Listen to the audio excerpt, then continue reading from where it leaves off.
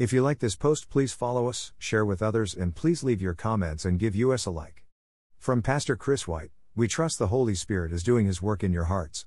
The Lord bless you all. Have a beautiful, joyful day. Que el Señor los bendiga. For more information about us and this topic, click here, diningwithjesus.net. Please follow us and share with others. Translate this site into your preferred language. Look for our Google Translator in our homepage, diningwithjesus.net.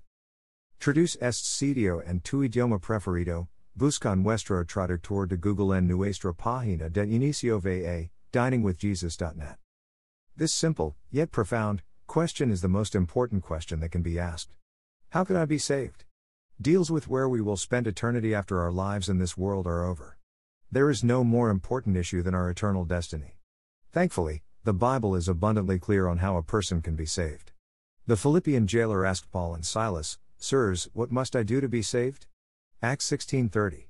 Paul and Silas responded, "Believe in the Lord Jesus, and you will be saved." Acts 16:31. How can I be saved? Why do I need to be saved? We are all infected with sin, Romans 3:23. We are born with sin, Psalm 51:5, and we all personally choose to sin, Ecclesiastes 7:20, 1 John 1:8. Sin is what makes us unsaved. Sin is what separates us from God. Sin is what has us on the path to eternal destruction. How can I be saved? Saved from what? Because of our sin, we all deserve death, Romans 6:23. While the physical consequence of sin is physical death, that is not the only kind of death that results from sin. All sin is ultimately committed against an eternal and infinite God, Psalm 51:4. Because of that, the just penalty for our sin is also eternal and infinite.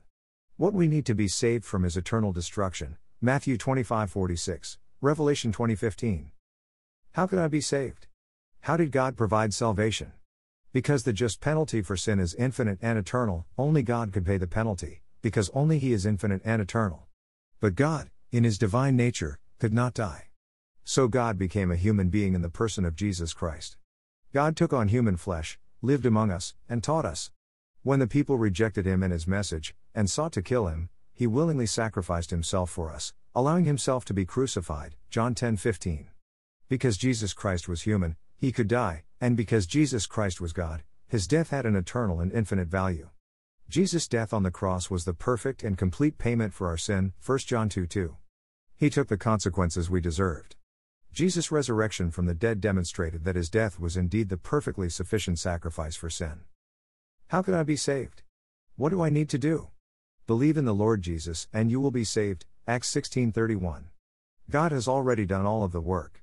All you must do is receive, in faith, the salvation God offers, Ephesians 2:8-9. Fully trust in Jesus alone as the payment for your sins. Believe in Him, and you will not perish, John 3:16. God is offering you salvation as a gift.